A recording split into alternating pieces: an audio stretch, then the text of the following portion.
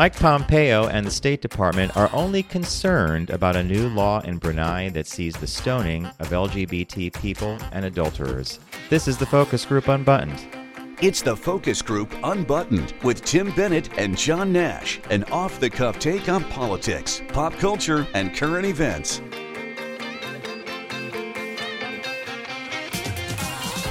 Welcome to TFG Unbuttoned. John Nash here in New York with my good friend and co-host Tim Bennett in Philadelphia.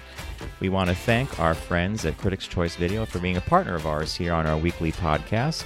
They are America's classic movie and TV authority since 1987, and we encourage you or urge you to visit them by clicking on their logo at our site, focusgroupradio.com. So welcome to the new week. Nothing stands still, and we have, right at the top, we have Sharia law coming back into focus, because that's what that whole stoning thing is about. And it does sound a bit medieval, kind of like a couple centuries ago, right? Well, it's an authoritative regime, which seems to be in vogue right now around the world. So in Brunei, I had to go back and look up Brunei. And I don't know if you remember, it's off the coast, it's part of Borneo, I guess, off Asia. And I went and looked it up because I remember the Preppy Handbook by Lisa Birnbach, and I do. She'd been on our show, The Focus Group, a few times. And there was this whole thing about this used to be a place that people, it was on their bucket list to go to, was to go to Borneo and go birding or something. But now apparently if you're gay and you go, you're going to get stoned. Well, yeah, and so this thing we're talking about is Brunei has quietly been imposing layers of Sharia law, and this is called Phase 2 and 3 of the Sharia Penal Code. Some of the punishments that they can invoke are, of course, insanely inconsistent with international human rights obligations under treaty. You can have your hand or a limb cut off for thievery, stoning if you're a woman accused of adultery, or if you're an LGBT individual and they point the finger at you, say you're guilty. And you saw a video, actually, a horrific video of what stoning actually is, right? Yeah, you usually get buried up to your chest, and so just your head is exposed, and then, the townspeople to carry out the law then decide to pick up bricks and big stones and stone you to death. And essentially, the YouTube video, and I happened upon it by accident by just Googling this disaster in Brunei. They obviously, thankfully, had blocked out the actual visual of what they were doing. The screen was pixelated. But you think, I don't know, I guess it's like hanging. I guess it's like some of the other issues. People think that in the United States we are archaic because we have the death penalty. So, but I just can't imagine the horrific, death that takes place in some of these countries in the name of religion. And that's really what it is. It's, and as a sidebar, there's something you said that's kind of fascinating about how they gracefully or thankfully pixelated out the individual or the actual brutality. I remember once watching a photographer, a guy that went into battle zones around the world and photographed for Reuters and also for National Geographic.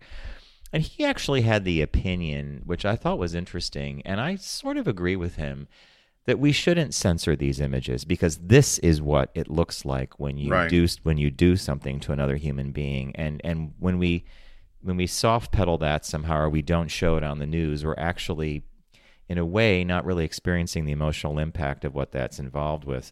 So on this Brunei thing, another article that you found that lines up with this is that Elton John and George Clooney George Clooney started it, actually, and Elton John joined in, but they are recommending a boycott of Brunei-owned hotels. And apparently the Sultan and the financial company around him own some of the most expensive properties in the world. In London, it's the Dorchester. In Hollywood, it would be the Bel Air or the Beverly Hills Hotel. And they're encouraging people to just cancel events and not even stay there as a kind of a boycott or sending a signal. I don't know how that's going to affect their bottom line, but I thought that was at least a good stance.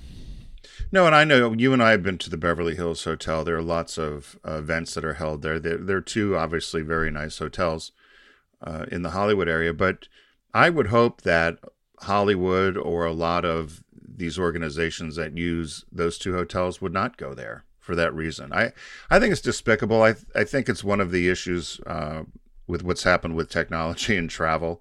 Unfortunately, Is the good part is you get to learn about people. The bad part is you get to learn about people. And Yeah, I like that. Yeah. but when I saw this, I just shook my head. And I think the other travesty in this whole thing is that despite the HRC and a number of people trying to get information out of our State Department, they gave a very lukewarm response of, well, we believe in human rights for all, and you need to adhere to all the international conventions and treaties and blah blah blah, all the different UN talk, which one of our favorite movies summed it up best about the UN, quite frankly, in my opinion, when they were telling North Korea they couldn't have nuclear weapons. Remember the movie Team America? Well, it's and one of Hans Brix comes in and he says, what's going to happen if I don't adhere to the UN's mandates? Well, we're going to send you a letter telling you how angry we are. Another sidebar. You and I have often thought that Team America should be one of our membership movies. Like if there's a focus group or a TFG Unbuttoned club, you should buy Team America, the puppet movie that we adore. And yeah, what's the worst? You're gonna get a letter. Yeah, what's going to happen if I don't let you look at my nuclear sites? We're going to write you a letter telling you how angry we are. Oh, okay. I mean, that's essentially what happened here. I don't mean to make light of the stoning, but I would think our State Department needs to be a bit more forceful and take a lead on this. But I'm not holding my breath. Well, and just to wrap this one up, George Clooney wrote a guest column for the website Deadline, and one of the things he said, but this April 3rd will hold its own place in history.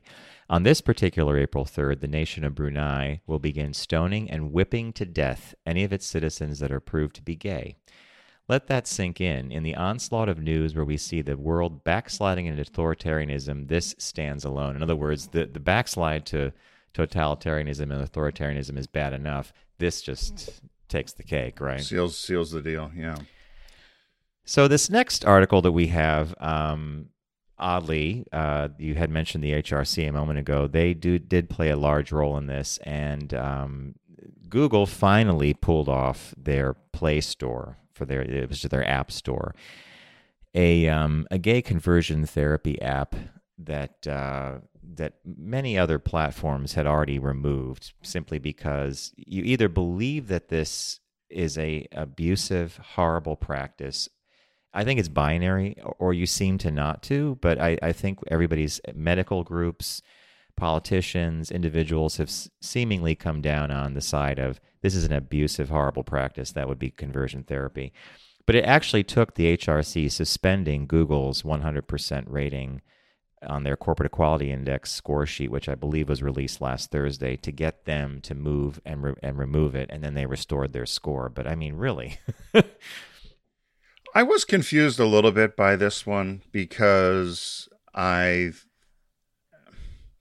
Is this a fine line? In other words, could I use the example, or would I get in trouble for saying, perhaps, say if you had a horoscope app on there and someone didn't believe in that or thought that was junk science, just don't download the app.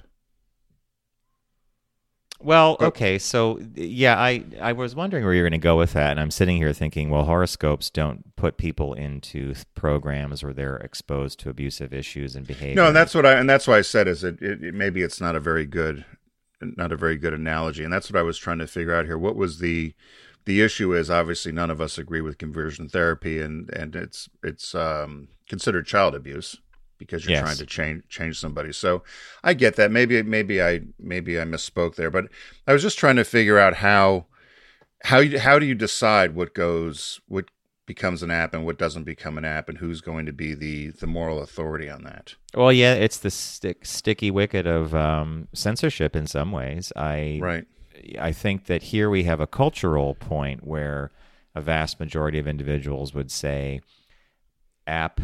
Okay, so the app is a choice. I download it or I don't, but having it available at all seems to be the problem. Right. And I guess I'm on the side of having it available at all, because if you're going to discredit the entire practice of conversion therapy, you just don't want that to even be available. And interestingly, at the end of the article, they said more than 140,000 people had signed a change.org petition calling on Google to ban the app. But The flip side is a separate petition calling on Apple, because Apple's store had it for a while, calling on Apple to reinstate the app had, guess what, 24 signatures. So we have 140,000 people saying remove it, and we have 24 saying reinstate it. Now the 24. Yeah, and so libertarian point of view, First Amendment rights, freedom of speech, freedom of choice, I can see all that, I get that. But I think there are times in our country when we've made decisions about public health issues and putting and exposing people to things that, while you might say it's their choice, cigarette smoking is a prime example, and I don't want to equate any of that to conversion therapy, but in this case, it's the same thing. Like, no, we all agree it's bad, okay? So we're just not going to... Did you know anyone who's ever gone through conversion therapy? No, I have not. Yeah, I had a friend of mine out when I lived out west, and his family actually sent him east for it to a university, short of getting a lumbotomy. Is that what it is when they go into your lobotomy, into your brain? And he's a little older than us, and to this day, he's screwed up. I mean, poor guy. I mean, it really screwed him up. Parents were very, very right-winged evangelical, and sent him when he was 12, 13 years old to this university for this experimental conversion therapy to make him straight. And to this day, he struggles with just friendships, let alone being in a relationship. It's sad. Even friendships? Yeah, struggles with just friendships, of trying to make a connection with people because of the fear instilled of, well, I might like you too much as a best friend. It was that whole an electric shock therapy. Yeah. And so you don't want to have any close relationships with a male as a best buddy, because that may lead to other thoughts. It's horrifying when you think about it. How horrible. Yeah. And I feel sorry for him. And he's a friend of mine on Facebook, but I still follow along, but I've always I talked to him at length about it, what happened to him, and it's just, if you know anyone who's gone through it, it's just how horrifying it is. Well, I'm just glad that I avoided all of it, and I had a parent. Well, and a lot of that revolves around family as well, and your religious beliefs, and specifically at a certain age, of course, you're a dependent, so it revolves around your parents' beliefs. It's at 12 years old, you get stuck on a plane, and so you're going off to camp. Yeah, you're dependent. In quotes. You're not. Yeah. Oh, yeah. In air quotes, exactly, the camp thing. Yeah. Now, the last article we have, I picked because I know of your love for the show Shark Tank, which my favorite show. I really enjoy it as well, and they always feature some pretty cool things. And the headline reads on this piece from CNBC.com, "Business booms for former NFL player Chris Gronkowski after Shark Tank appearance." Now, if you know the name Gronkowski, you might know it because he and all his brothers are actually professional athletes, and one of his brothers just retired from the New England Patriots. Yeah, he was probably the most famous, or most I don't know if the right word is lucrative, but he had multi-million-dollar contract with the New England Patriots. Yeah, that's Ron. I think it's Ron Gronkowski, right? Yep. And so what Chris did, Chris Gronkowski, was, here's an idea. So Tim and I talk about this a lot on our main show. It's not our main show, but our Wednesday shows, which is available on YouTube and Facebook 1 to 2 p.m. on Wednesdays, and it's called Focus Group Radio. That's our social media handle as well. But we talk about a lot, for many years, we've talked about people who have created things or have, had a lot of success in business or in creating a product. And a lot of it starts with something that they had a personal need for. Or they saw, like, wow, it would be cool if this could be this way. I think I'll do it. And they ended up making a product that's really great. So his thing is called the ice shaker. And it comes from the fact that he used to get ready to go to the gym and he used to make a protein shake in one of those plastic shaker cups, I guess would be the thing. And by the time he got to the gym, if it was 100 degrees out, whatever, the bottle was already sweating. And by the time he wanted to actually drink it or use it during his workout, it was actually lukewarm. And so he created this product which keeps the product, like the shake or the fluid inside this ice shaker thing cold for up to, was it 30 hours, I think? 30 hours, yeah, 30 hours. So I'm pretty blown away by by that. It's a clever thing because he's like, that could be for water, it could be for anything you want. In his case, it was a protein drink. He goes on Shark Tank, and what happens to him? Well, so it's an insulated mug or an insulated water bottle, I guess, for lack of a better word. Which I think there's other ones out there, but for them, I think it's the name of them. And so a couple of the sharks, Barbara Corcoran and Grenier, they both said, "Why don't you call it the Gronk or the Gronkowski instead of the ice shaker?" And but they wanted to keep the name the ice shaker, but they did do a couple of special editions called the Gronk or the Big G or something to that effect. And their sales over 6 months when they first started, before they went on, were at 80,000 in sales in 6 months, and then up to over 3 million after their appearance 6 months later. And you hear this a lot from people that go on. Sometimes go on to Shark Tank just for the PR, knowing they're not going to make a deal. And it was interesting. He said here, I don't really need, he wanted 10% ownership for I think it was $100,000 or $150,000. And he said, I could ask somebody I know for $100,000. He looks to his, multi-million-dollar brother. And he said, but I need your expertise on how to market this. And so he ended up doing a deal. And he ended up working with at that particular show, Alex Rodriguez, the New York Yankee, was on with Mark Cuban, who also owns the Dallas Mavericks. So they went in for $150K for 15% ownership. And so I like Shark Tank for this reason, that I think anyone who has a great idea can go on, and if it's pitched well, you see lots of success stories. But to me, that you said something earlier that resonated with me. It's not coming up with the next greatest thing. It's really building the better mousetrap. And in this case, solving a little problem in your daily life or something. Right, and it's the same with the Scrub Daddy sponges and the other things that you've seen that have done well in the show. And I keep kicking myself thinking, now, I don't think an insulated bottle is any great shakes. I think part of it is their name attached to it and the celebrity to get on the show. But I just think all the time, I always tease you, we missed another thing. And I tease my friend Brian at Mark360 at the same thing. It's like, what little mousetrap thing can we build that we can get on and make a few million with and get out? So, it's like the Pet Rock or something, right? I mean, what are we missing, John? You only want a couple million. You just... In and out. Just get in and out. Beanie Babies, all this sort of stuff. But if, is there something out there that I still kick myself? I came up with the idea when I worked at Subaru. You see them in all the auto parts stores or in the big box stores in the auto aisle. These Febreze fresheners that you clip onto your and the vent, like air conditioner, the vents. And part of my job in launching the Outback, I said we should have a pine smell in the car, some sort of outdoor smell more so than just new car plastic chemical smell. And wanted to do this. Everybody thought I was crazy. And I said, you could just clip these on. So I went and got sprigs of eucalyptus and rosemary and stuck them in the vents, and the car smelled great. And that was probably 20 years ago. But I kicked myself because then this other thing came out. I thought I could be sitting on Easy Street, you and I with an infinity pool. Nope. So that's the thing. Is there something, John, I want you to think this week, is there something we can do? Somebody said if we wrote down 3 ideas a week, you'd come up with one. Yeah, that was an author of a book that we had on when we were on Sirius XM, and you did, Dan. I forget his last name. I forgot it too. Book sitting on my shelf, but there was a worksheet that he sent us that you would basically every day you would just write down 3 things, or you jot down ideas. And he said after a month you'd actually come to one. You'd begin to circle. You'd see a repetitive pattern of one idea emerging constantly of, I don't like my commute in the morning, or something. There was something that a problem you wanted to solve, and then you would figure it out.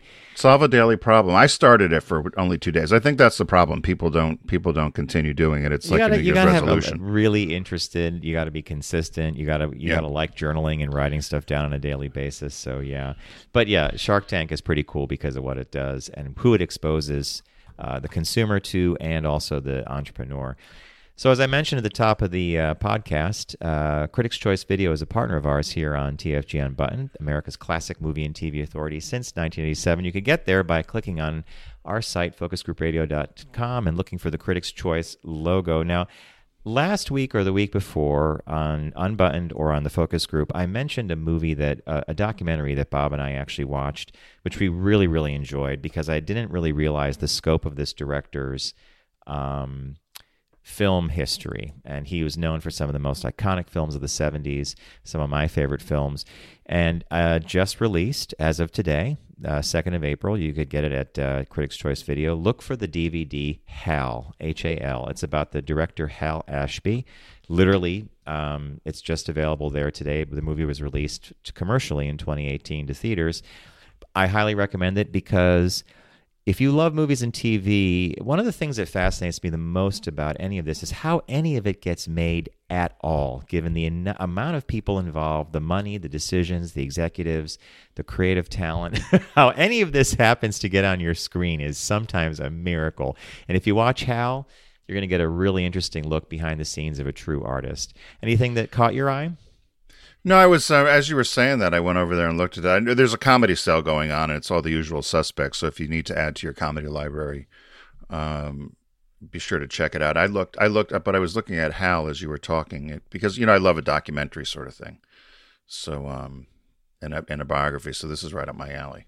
You've said you've seen it, right? Yeah, I highly recommend it. It's about an hour and a half, and really, it's just how, as I said, how some of these movies get made, how they get greenlit, how talent gets assigned, and how a director can or work with an actor. And on the third, there's a scene in the movie Being There at the end of the movie where Peter Sellers does something. It was an improvisational move that he did on the third take of a scene. It ended up being the take that made it to the movie that actually turns that movie in a way that makes you like, oh my God, this is an amazing motion picture. So those are the things that I'm fascinated by. Well, be sure to head over to focusgroupradio.com and click on Critics' Choice Video. They're America's movie and TV authority since 1987 and a partner of ours here on TFG Unbuttoned. Catch TFG Unbuttoned every Tuesday. Our podcast is released, and then, of course, you can join John and I every Wednesday live on our show, The Focus Group. And to learn all about us, our podcast, and our show, go to focusgroupradio.com. You could also listen to some of the old shows. Richard told me this weekend he finally caught up to a lot of shows and went there and downloaded from our website. So everybody have a great week, and we'll see you in the beginning of what you would like to say, John? The second week in April, the second Tuesday of the first. I don't know. Second week of the fourth month of the first quarter, or is it the new quarter? The first Tuesday in the new quarter. Anyway, we hope you all have a good week. Take care. It's the Focus Group Unbuttoned with Tim Bennett and John Nash. Available every Tuesday. Learn more about Tim and John, Unbuttoned, and all of the Focus Group platforms at focusgroupradio.com.